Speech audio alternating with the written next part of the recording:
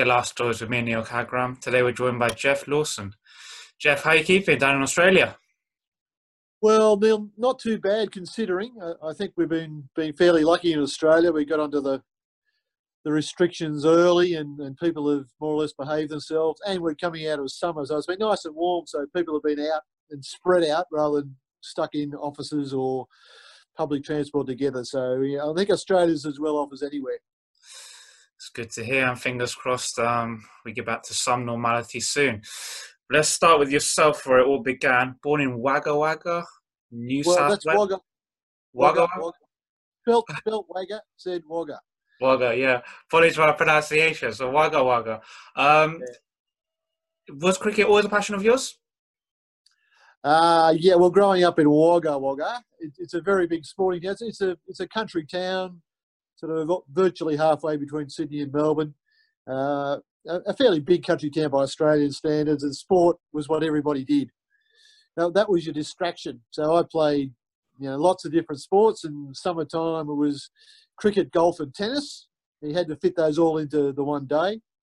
But cricket, yeah, I love the game. I loved listening to it on the radio, watching it on TV. Always wanted to be one of the famous players, and we played at afternoons at school, at home, until it got dark. So yeah, cricket was always high on the schedule. Who was your childhood hero? Well, a couple of guys. First of all, it was a guy called Neil Hawke, who was an Australian all-rounder, who bowled mostly, batted a bit, and then straight after Neil, so that's sort of late 60s, when I was only 10 or 11, and then after that was Dennis Lillee, who came along obviously in the early 70s and was absolutely brilliant, bowled fast and terrorised people. I fancied being Dennis Lillee in the backyard. So did you play for your local club side, and when did you first get recognised and get into the New South Wales system? Yeah, I played for my local school, Wagga Wagga Public. And I played club cricket for a club called Lake Albert Cricket Club, which is also where Mark Taylor and Michael Slater played in later years. So we all played for the same club in Wagga. And there was about 10 clubs in Wagga. Cricket was a very popular game. So there were a number of clubs. So when you finished school cricket in primary school, you moved on to a club. And my club was Lake Albert Cricket Club, which I'm still very proud to be associated with when I get back to Wagga. And I played sort of representative high school cricket. I played what they call combined high school. So I played for Riverina, which is my area in southern New South Wales, which extends, it starts about 450 k's from Sydney and extends out to about 1,000 k's from Sydney. So it's a large area. So I played a bit of rep cricket at that level.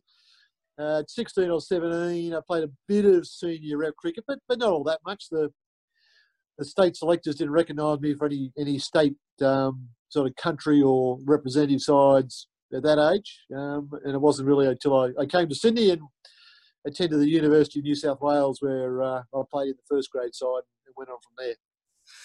And then 1977, Kerry Packer and the World Series took all the best players away. But that brought opportunities for players such as yourself. A little bit about that period?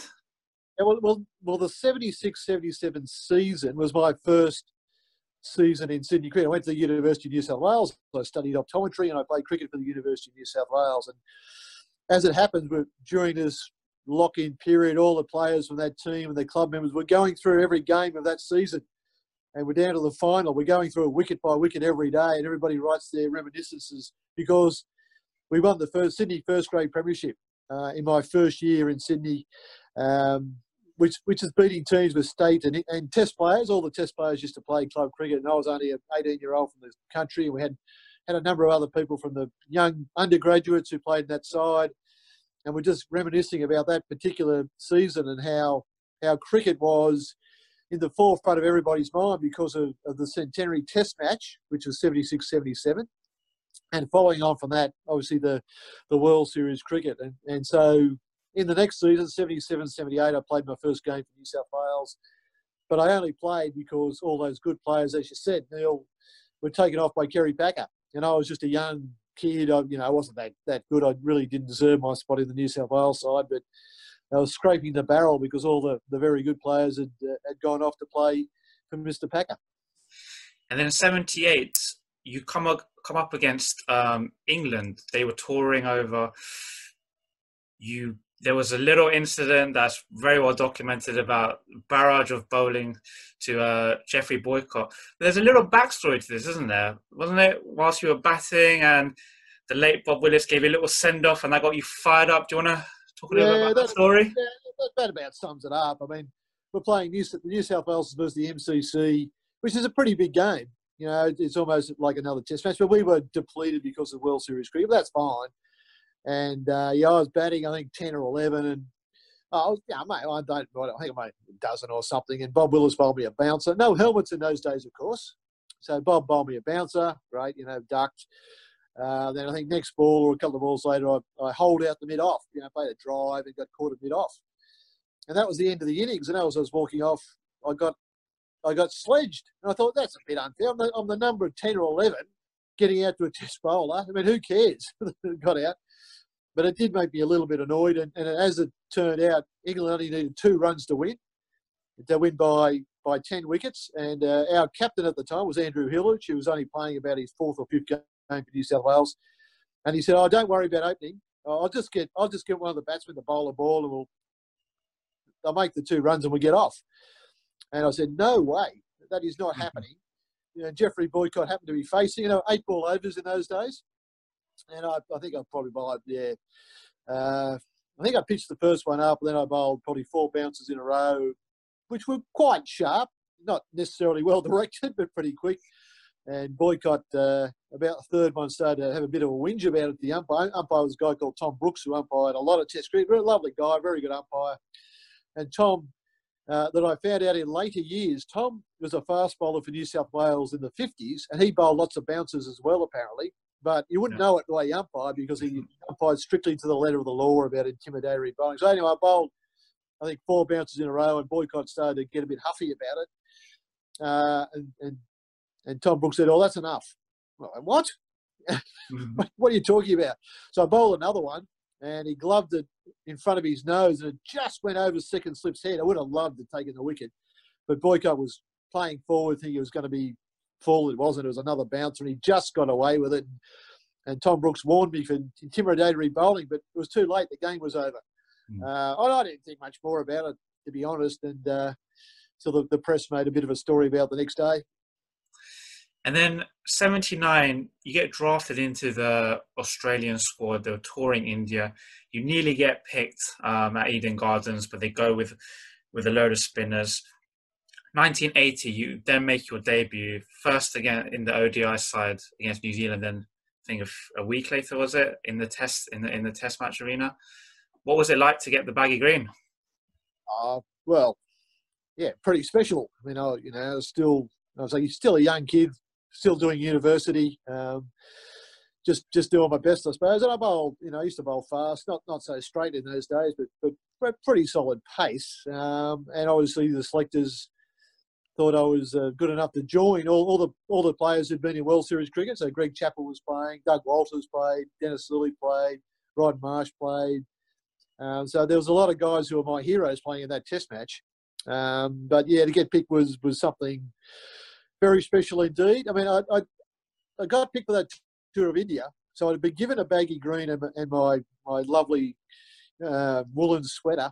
And I remember putting that on the night I got that and sleeping in it, even though my sister thought I was being very stupid at the time, because I thought I might never ever get to get it for a test match. And it took about another 18 months for that to happen. But yeah, look, those things are very special, and to walk out. Even if the first test was at Brisbane and it was very hot and very sweaty, I still had my baggy green and my sweater on, just to say that I'd worn it on the field. And then 81 was in the UK, the Ashes series, known as Botham's Ashes as such. You played obviously in the series, involved in that famous Headingley Test match. Talk us through that series from your perspective.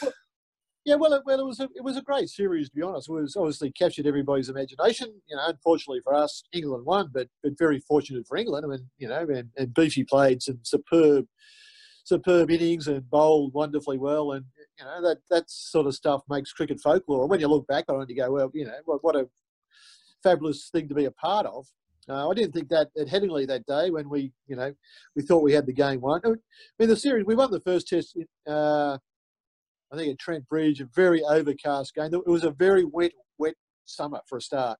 So the bowlers were nearly always going to dominate. And I think Kerry Alderman bowled very well and Dennis Sully in the first test. And we won, not by much, I don't think, maybe 3 or 4 wickets. I was actually at the crease batting with Trevor Chappell when we won the first test. So we had to be at least 7 down. And then we were well in front in Headingley, of course. And Beefy turned that one around. So, yeah, those things are quite debilitating at the time. And I hurt my back at tea on the 4th day. I think I snapped a ligament in my lower back. And once I'd stopped bowling, that was it. It was really difficult for me to even stand up, let alone play cricket. So I didn't bowl. I think I bowled a few hours after tea while I was still warm, but it was quite painful. I couldn't hardly stand up the next day when we had to come and bat. But those games make cricket history. And, every time you go to England, people remind you of Headingley 81. So you just remind them of numerous other test matches where you didn't. Yeah. Can you sum up the rivalry with England, and from an Australian perspective, what does the Ashes actually mean? Well, it's the peak of our cricket rivalry, and it goes back several hundred years, 250 years almost. It's colonialism versus imperialism. It's the colonists versus the master. It's all that sort of stuff, and that history is maintained. From the 1870s when the first Test match was on. The Australians wanted to play for Australia and prove that they were as good as the mother country by playing sport. And to a degree, that still happens today. I'll see think, the world's much different than it was then. But to a degree, that history still permeates every England-Australian clash. And you see it every time the Ashes comes up. It doesn't matter if England and Australia are ranked 5th and 6th or whatever.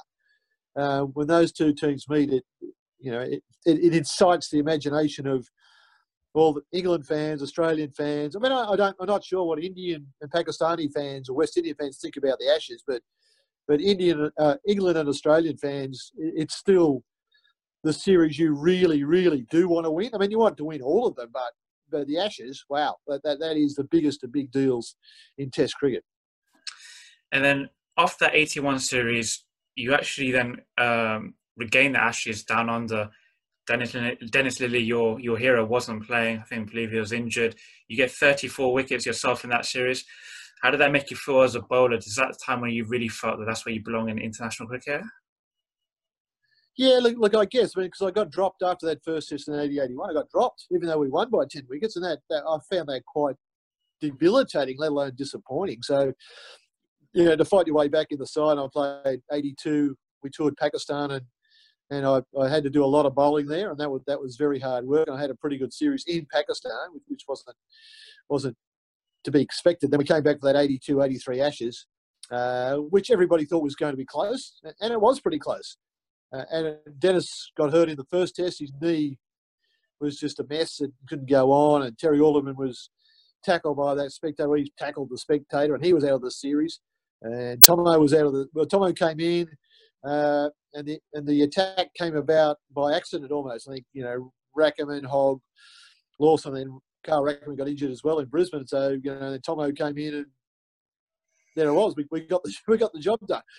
But yeah, it was a great series for me. I mean, I bowled very well, made a few runs at the same time, and made a contribution. So, regaining the Ashes then, and I think it was only 2-1, and England had that great win at Melbourne by a couple of runs, which was incredibly exciting. Then we had a draw of the last test in Sydney, and that game was still in the balance up to the last sort of day and a half. So another very close series, and I played my part. And yeah, I did start to feel comfortable being in the Australian Test team. And then the next two Ashes series doesn't go Australia's way. In the 87 one, you're also injured for most of it. But then how special was it in 89? You come over, a lot of people were just writing Australia off, and then you win it 4-0. Is that the one that stands out for you? Yeah. Well, yeah, I mean 82, 83 was pretty special, and 85 was, we lost our top 16 players, went to the Rebel Tour. We were missing them, and yet still that was a very close series. 86, 87, England played some great cricket in Australia under Mike Gatting. You know, they had a terrific team and played well. So 89 was that chance at revenge. I'd had obviously 2 Ashes tours, lost both, and feeling like at age 32 that this was definitely going to be my last tour.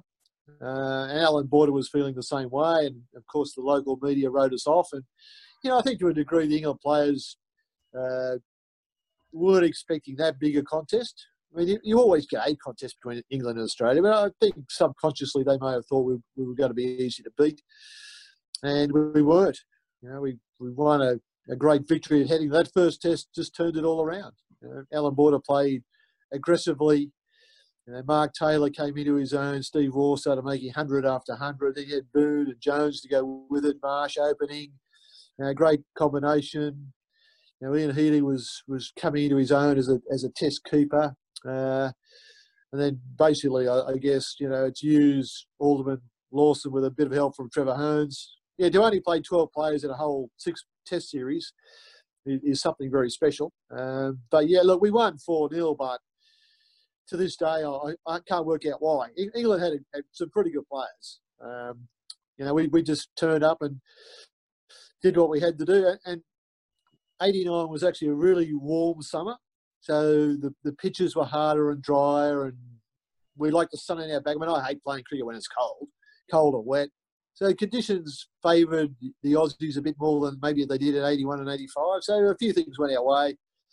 And on top of that, we played some pretty determined cricket. And we can't talk through the 80s without mentioning the great West Indies side. I think the way the scheduling happened, I believe you actually played 10 test matches in a row. 5 at home, 5 away. A word on that side, regarded by many as one of the greatest sides ever. Well, they probably had 15 years of the greatest sides ever. But we seem to be playing them all the time. They came out of Australia, they played test series, they played one-day cricket, and the Australian Cricket Board just kept bringing them out, which is great for the crowds. The Australians loved them, but they're pretty tough to play against. And every time we had the odd test victory, which is terrific against them, but they were just way too strong. Magnificent batting lineup with Greenwich Haynes to start off with, Richards, Lloyd, maybe Richie Richardson, Larry Gomes would annoy you. Just couldn't get him out, Jeff Dujon would make runs, and then, Holding, Garner, Marshall, Roberts in the early days, and then Walsh later on, and then a few other guys like Wayne Daniel, Sylvester Clark to fill in. They were magnificent cricketers, and any victory over them was very, very well earned. So we had the odd victory in one-day cricket and the odd test victory, but that time we played them 10 test matches in a row, and I think it was, off the top of my head, it might have been 6-2 with a couple of draws. That wasn't a bad record, to be honest. 6-2 with a couple of draws and 10 tests against that side. I'm happy with that. And then the back end of your career, you actually the skipper of New South Wales in your final year, 92. I believe I'm correct in saying that you actually won the Sheffield Shield. Again, a proud moment in your career?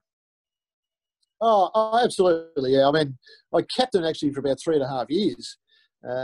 We had a couple of wins in that time. Won the one-day title, won a couple of shields, which was fantastic. I really enjoyed my captaincy, particularly playing the SCG, where we'd always play 3 spinners, and captaining spinners and watching them do their job was a wonderful part of cricket. I wasn't just a fast bowling captain at all, captaining New South Wales was some very, very good. It was great to captain with the test players because we had the Waugh brothers. We might have had Michael Bevan, Slater, Taylor, that sort of lineup.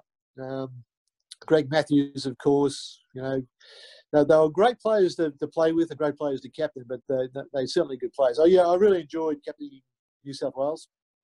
Who was the greatest captain that you played under throughout your career?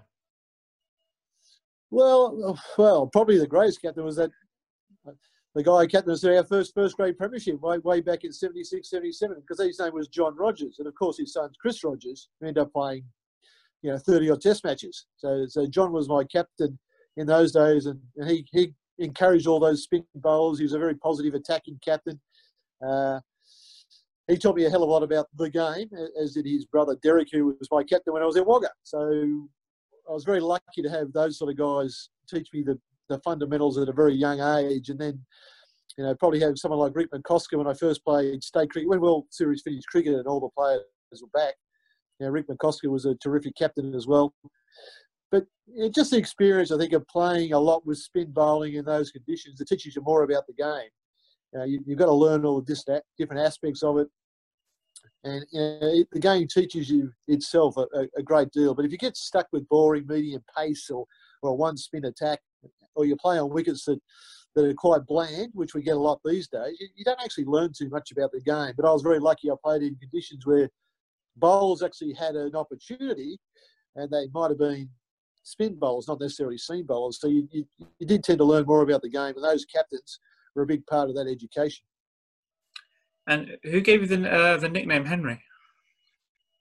Well, I can tell you exactly, because Henry Lawson, the real Henry Lawson, is a very famous Australian journalist, short story, prose and poetry writer, one of the most famous. In fact, he was so famous, his picture was on our $10 note originally when it was issued. So the original Henry Lawson was a very, very, very famous guy, turn of the 20th century, late 19th, turn of the 20th century. He was very, very famous. And my name was Lawson, and the first day I turned up at the University of New South Wales Cricket Club, one of the guys I met there, a guy called Jim Robson, who by coincidence, his son Sam Robson's played Test cricket for England, even though he was born and bred in Sydney. Jim Robson gave me that nickname the first time he ever met me, and virtually everybody calls me Henry, including successive prime ministers all refer to me by that. They don't call me Jeff. So it goes back to 1976 at the University of New South Wales. And after your playing career ended, did a little bit of coaching for New South Wales, media work. But then in 2007, the opportunity to coach Pakistan came about. Can you talk a little bit about that period, and then how did the opportunity actually come, and what conversations did you have to get the role?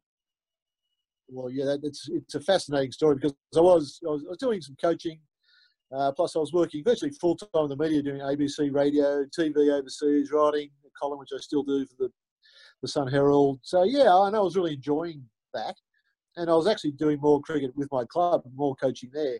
And then I just got a phone call one day when I was pulling up in my driveway from an Indian friend of mine who lives in Sydney, and he said, you know, I think you'd be perfect to coach Pakistan. And I just thought he was taking the mickey, obviously. And that was obviously just after the 2007 World Cup, when Bob Woolmer, you know, tragically died after that game against Ireland. And I had no wish to coach any international cricket side, because I was pretty happy doing what I was doing. And I said, no, look, you know, 1,000 planets would have to line up for me to do that. That's just ridiculous. So forget about it. So 48 hours later, he rang me back. He said, look, you know, come on. I think you'd be brilliant at this job. Why don't you just go and have an interview and see how you go? So I said, oh, okay. I haven't been to Islamabad for about 25 years. I'll be good. I'll stop off in Dubai and play a bit of golf, and, you know, I'll have a couple of days, it'll be fine. So I went, and I prepared a presentation to give to the chairman of the board, Nazim Ashraf, who was a terrific guy. But Yasser Nazar was the head of their academy at the time, who I played against and got on really well with, and I, you know, thought he was a terrific cricket guy.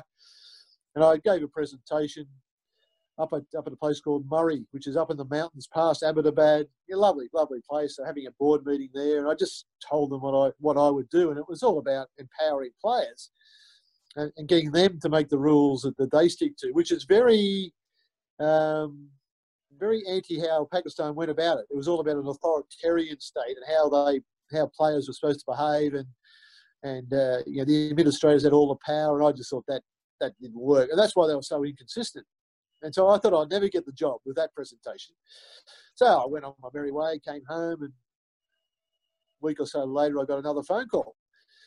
I said, oh, how are you going? Said, oh, congratulations. I said, congratulations on what? Oh, we've decided you're the candidate. I said, you're what?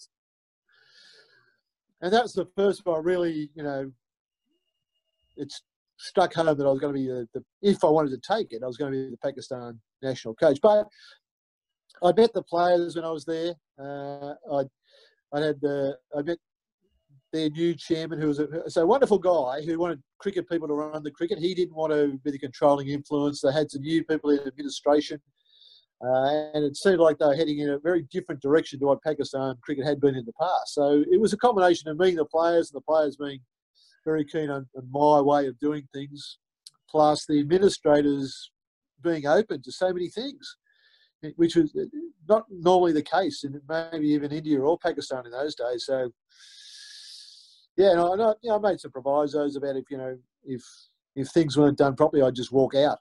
So, took the job, and I had a fascinating, wonderful, memorable time. Great time of my life. And the highlight would it be just get into the final of the World T20? Yeah, look, that's the highlight of playing in retrospect. I mean, just being with the guys and seeing them improve and how they responded to some new systems. And I bought my own, strength and conditioning coach, a guy called Dave Dwyer from Australia, who got on brilliantly with them. He set them some tough tasks, and they responded to it. And dealing with Mohammed Yusuf and Yunus Khan and those sort of people. Misbah al-Haq just got back into the side for that T20 tournament.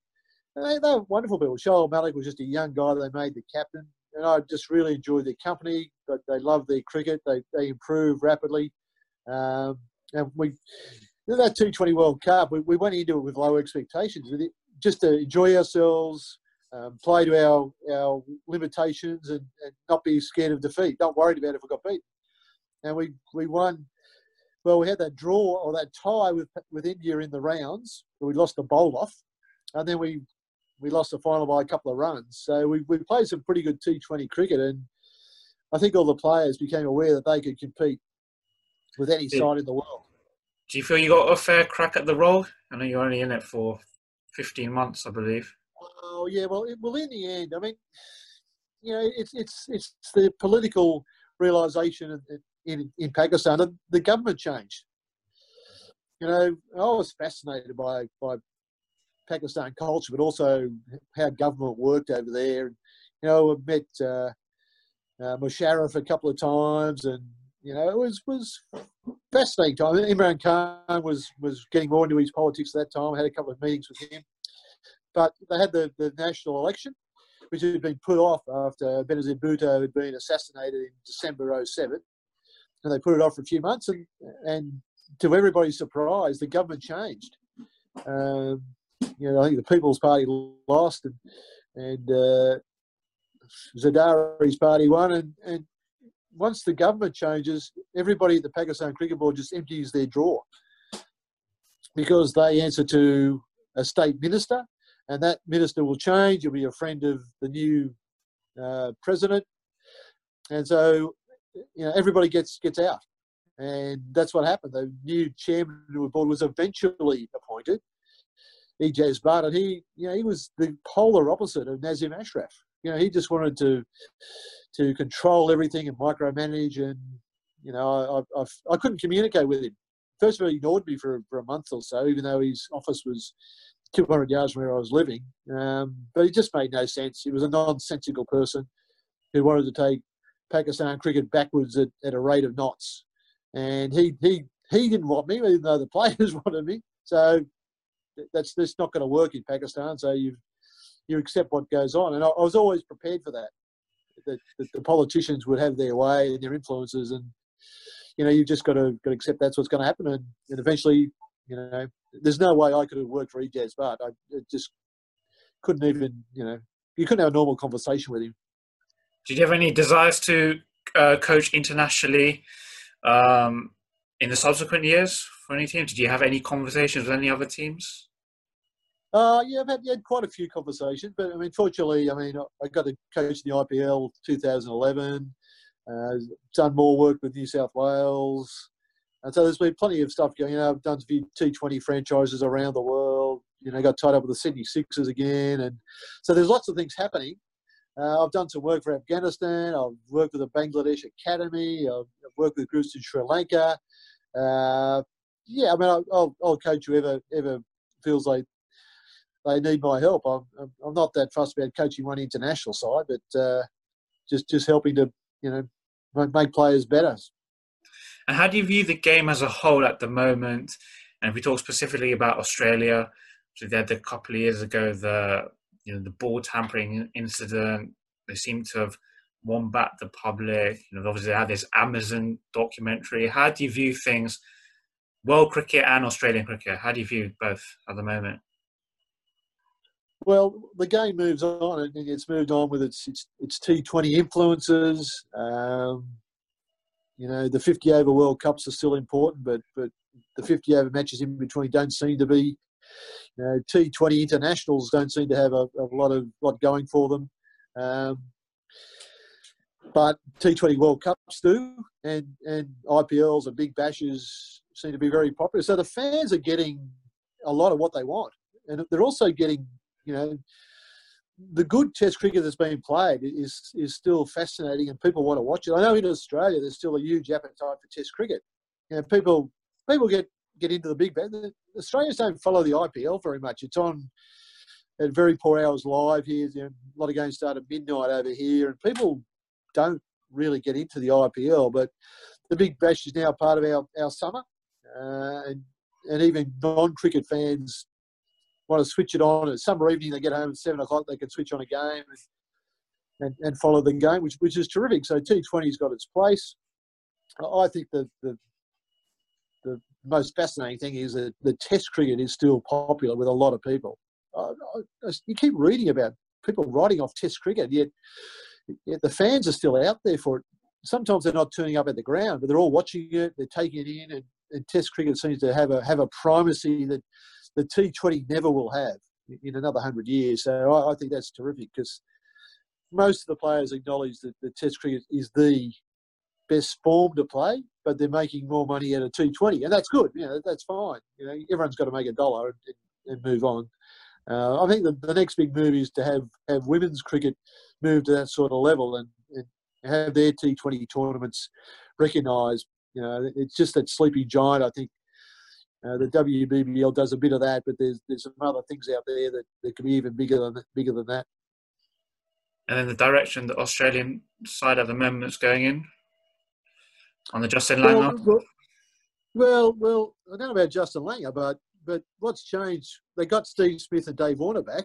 They became a very good side, and they've got a pretty good bowling lineup. So you got excellent bowling lineup.